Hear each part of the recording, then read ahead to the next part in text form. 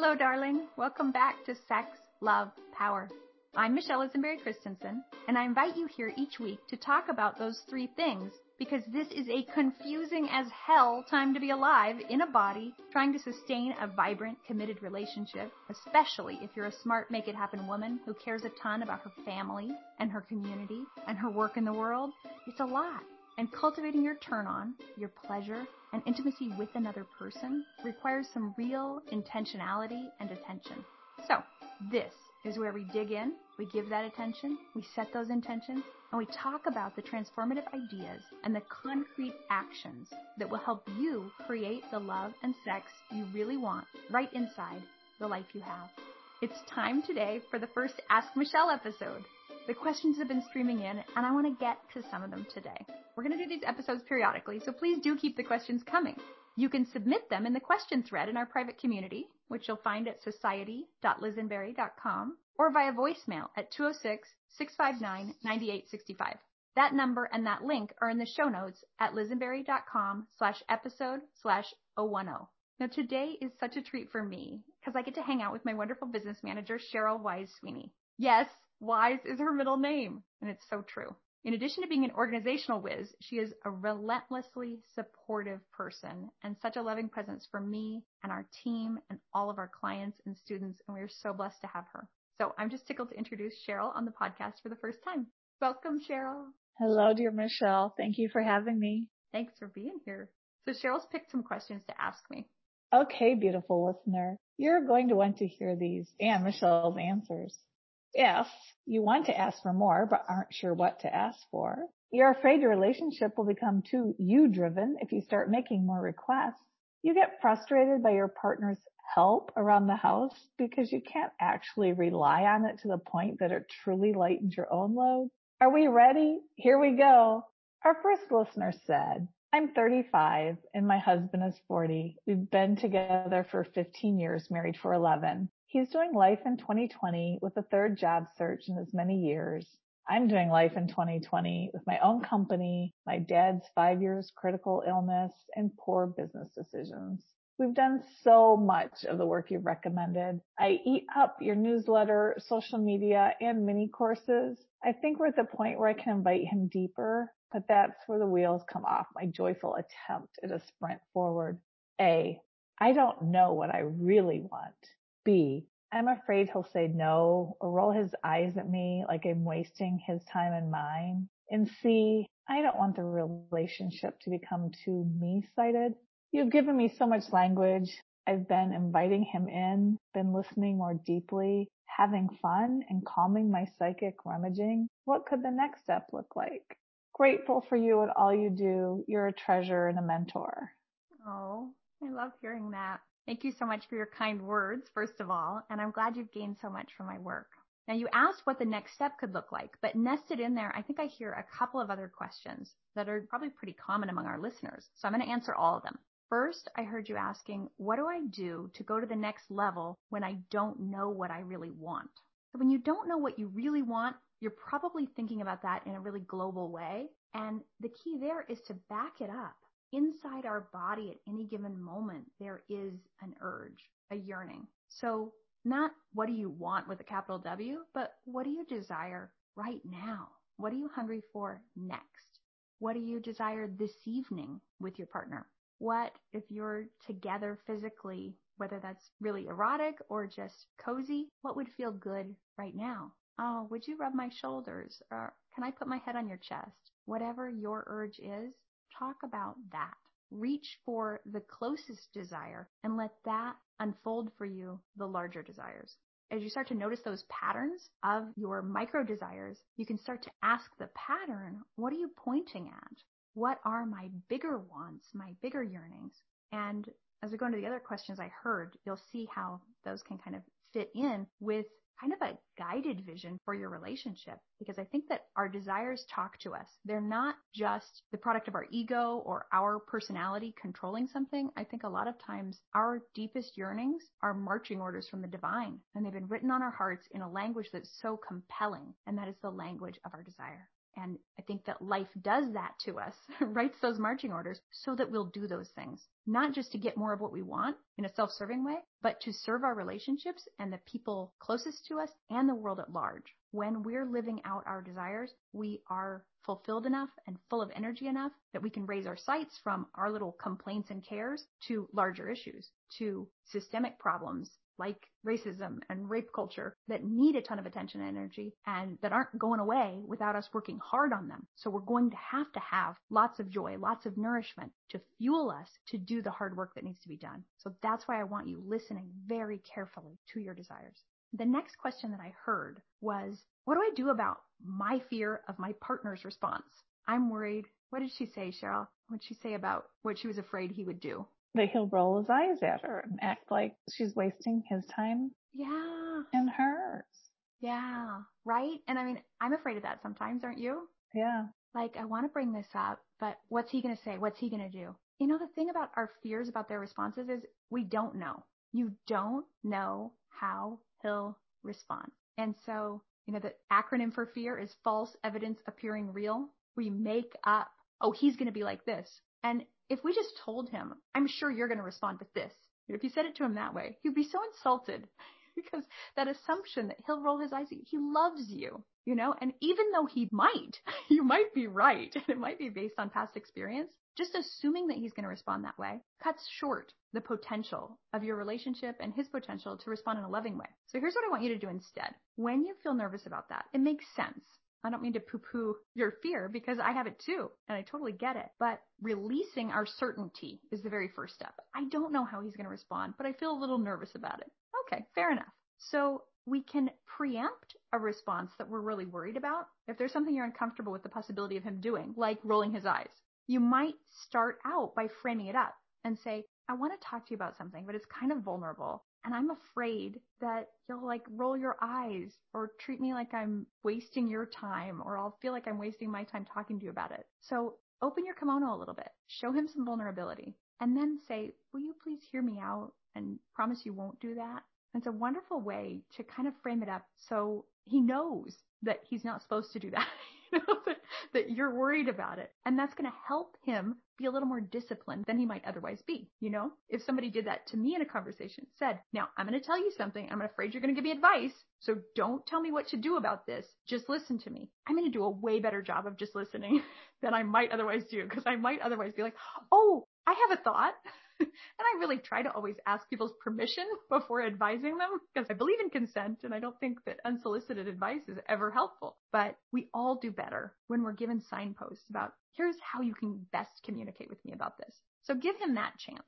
And then third, I'm going to take this a little bit deeper. When we're concerned about how someone's going to respond, and you know, you're going to laugh at me, you're going to roll your eyes at me, you're going to resist, all of those things, we can think of it as an opportunity to expand our capacity. Like, my capacity to enjoy my husband's resistance is kind of limited. That's not totally in my wheelhouse of things I'm capable, sensations I'm capable of being thrilled by. And I want to be able to embrace as wide a range of sensations as possible in this life, because I came here to live fully. So I want to be able to have fun with and get off on anything and everything. So as you go into the conversation, you can sort of recognize, this is going to bring up sensations for me. Some of them are going to be sensations that I know I want. Others are going to be sensations I think I don't want, but that I can kind of play with the edge of enjoying. Ooh, maybe I like this one too. You know, just like in bed, sometimes there's things that we can predictably say, like, I'm going to really dig this. And then other times things happen that we didn't see coming. And those can turn out to be even yummier. So be willing to be surprised and be willing to practice experiencing those sensations.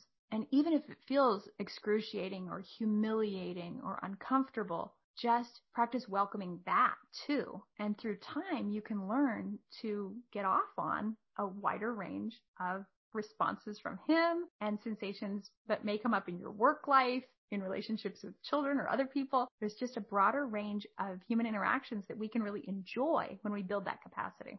So I hope that's useful. I think that's what I've got. Fantastic. That makes so much sense. Thank you.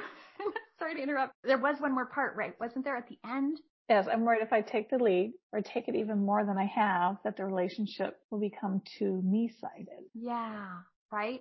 So it sounds like you have been taking the lead. You have been having a vision for the relationship. You've been reading what I write and listening to what I say and inviting your partner forward and calling him into your vision of the relationship. Here's the thing. Me-sided presumes that you've only been given a vision for yourself and that it's selfish. But here's what I believe. I think that we are each given, kind of to my point earlier, we are each given a vision or part of a vision.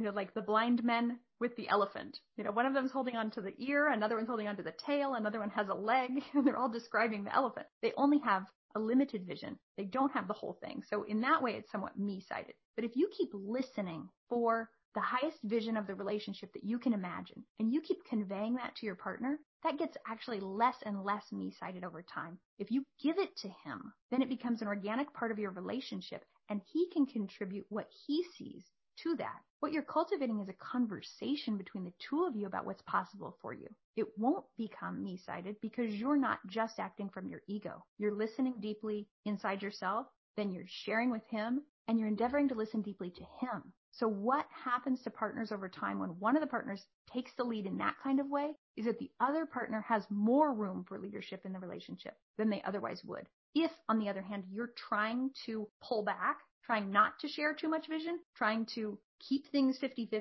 you're going to keep things where they are now. You're going to pour your wisdom, brilliance, downloads, your vision for the relationship into a cup the size of the cup of the vision you see from your partner right now, which might be quite small. And so now the two of you have these two little cups on the table in front of you. But if you've got this fountain of vision for the relationship, all kinds of things that you want for the two of you pouring through you, let that come. And of course, have conversations in a way that's measured so you're not pointing a fire hose at him, but hold that bigger vision and know that you have been invited by something greater than yourself to hold that vision and to convey it. You're the one bringing that. So, imagine that your partner is really good at making omelets and you're great at making fruit salad, So for brunch, is it wrong if you make the grapefruit salad? Does that mean I'm always bringing the fruit salad to brunch with this person? Does that make it pushy of you? Are you a salad pusher now? Or should they make fruit salad next time and you make the omelets? No, it may always be your role to bring vision. And then maybe they bring practicality. Maybe they bring the planning and the action articulation. So I'm reminded of a time that Kurt and I were with a couples counselor, and I was so mad because once again, I had come to the session and I had a list of things that I wanted us to work on, and he had nothing. And I was just like, why do I always have to bring the vision? Why do I always have what we're going to work on? And you don't even think about it. And she stopped me right there and said, Michelle, what if you will always be the one who brings the agenda? I was enraged at first. I just thought, I can't be in this relationship. I can't be the one. I need a partner who will come and meet me and who will have an agenda just like I do, who wants a lot for us. But what she helped me see in the ensuing conversation after that really painful silence where it landed like this might always be my role was how beautiful that is. Because let's face it, I love that role. I always do have a vision. I always do have an agenda. That's as natural as breathing for me. And maybe it is for you too. And guess who it's not natural for? My beloved. That is not who he is or how he is. And now that I've really taken my seat in that role, he doesn't have to be. So I'm happy to bring the fruit salad and he can make omelets because he's good at that and he likes it. So that may be the case for you too. And I certainly learned it through pain. I hope you don't have to go through pain. I hope my story can help you to see it. So That's all I've got now. Now I think we've been through the So beautiful. Yeah. And so true. Lovely. Okay. Let's go to what our second listener said. Thanks, Cheryl. I'm a planner. He's a go with the flower. He's an airline pilot and he got emergency paid time off due to COVID, so he isn't working. He's doing a lot more around the house. Groceries, cooking, cleaning, entertaining kids, but he does it when he wants to. It feels like it's only a bonus, but not something I can really depend on because at the end of the day, it's still my responsibility as a woman, a mom. Ugh. How can we have more predictability around this? I'm not sure it's as easy as making a schedule at the start of each week, though that would help a ton. Yeah, boy, do I feel this. This is so many people right now and always. It sounds like it's exacerbated by the fact that she's working and he's not, right? But for a lot of people, the physical labor and the mental labor around the house, thinking through who needs appointments where and how do we get them there? How do we call and schedule things? How do we arrange all the, soccer's starting. So-and-so needs shoes and so-and-so needs shin guards and all of those things. And a lot of times women feel like they own all those projects, and maybe they've got kind of this volunteer labor. Like their partner is really willing to show up and be assigned tasks, but not really take ownership of the whole project. They don't have all the information and they don't have all the responsibility. And so sometimes women tell me that they feel like their partner delivers subpar work, or like this listener said, he does it when he feels like it. And it's sort of great for him, nice of him to have done it when he does it. But since she can't totally count on him, she may be feeling like, I'll speak to you, the listener. Thank you so much for writing in. You might feel like it doesn't really take the burden off of you, right? Like you can't totally count on it. And so you still have to be thinking about it. It doesn't ever get to leave your mind like it's completely handed off. To create truly egalitarian relationships, since we do have this information disparity and this mental labor disparity, right here in the 21st century, we've got a challenge in creating egalitarian relationships. I think that most men and women in heterosexual relationships really want to have equal relationships, and sounds like your partner wants to participate fully in the parenting and the homekeeping and contribute, especially while you're working and he's not, and he has a different style than you do. And a problem that we have right now is that women have been socialized to do all these things and hold all these things. And so we have way more information about how to, and we have more information on our families because we've been doing more of the work. So we've got to help transfer a lot of that information. And it's a lot like inside an organization. When you have tasks you've been doing and you've been making decisions on, and you have all the information and the decision-making rubric around it, you know how to do it. And your coworker doesn't know how. They don't know all of that stuff. And a lot of us, I think, are good at this at work, and then we come home and we don't remember the principles that we use at work. So I want to invite you to think in those terms. If we're going to create egalitarian relationships, we're going to have to be really intentional and really clear-eyed in how we approach this. Because if we don't, we wind up really pissed off and really exhausted. And neither of those feels remotely turned on. Am I right? So here's what I want you to think about. First, let him know what it would provide for you if he really owned the project. And take these one project at a time, whether that's dinner or entertaining kids, whatever it is, break it down by project and hand them off one at a time. Don't just delegate the task anymore. Really empower him to own the whole project and be really clear who's got the ball, who's really in charge of a given project, and be sure that that person, whether it's you or him, knows that they've totally got it, that they own it. Utilize a consent framework. Really don't just say, I need you to handle all this and dump it on him with all of your standards. Say, it would really help me, back to what it would provide for you, it would really help me to have more peace of mind, more mental space for my work and for my own self-care if I felt like you really owned this piece. Are you willing to take this on at a level that's satisfying for me? Are you willing to take my feedback on how it's feeling for me? Can we go all the way with this? Can we stay in conversation about this until it feels really good for both of us? I don't want this to be something that we're fighting about. And I think we can get to a really mutually satisfying place with it, but it's going to be a process and it's going to be a little bit of a learning curve. Are you into that? You want to go there with me? And if he does, then you can really get into it the way that you would at work. You can create really clear agreements. But more often what I see happen at home is that people create mushy agreements, and the result is frustration all around. So this is a pretty ubiquitous problem, and getting this kind of clarity is what's really required. But it's something that a lot of times people are reluctant to do. And the reason for that, I think, is that we all come home and we want home to be this cushy nest for us. We don't want more work. And that's understandable. And, as women, I tell women that and they're like, well, do I want more work at home? No, I do not. But there's so much to do and I just do it. So if you've got clear agreement that you both want to be able to truly hand off a given project, then communicate the way that you would at work. Have clear expectations for timelines. Be really clear on what resources are needed, what permissions, what pieces of information.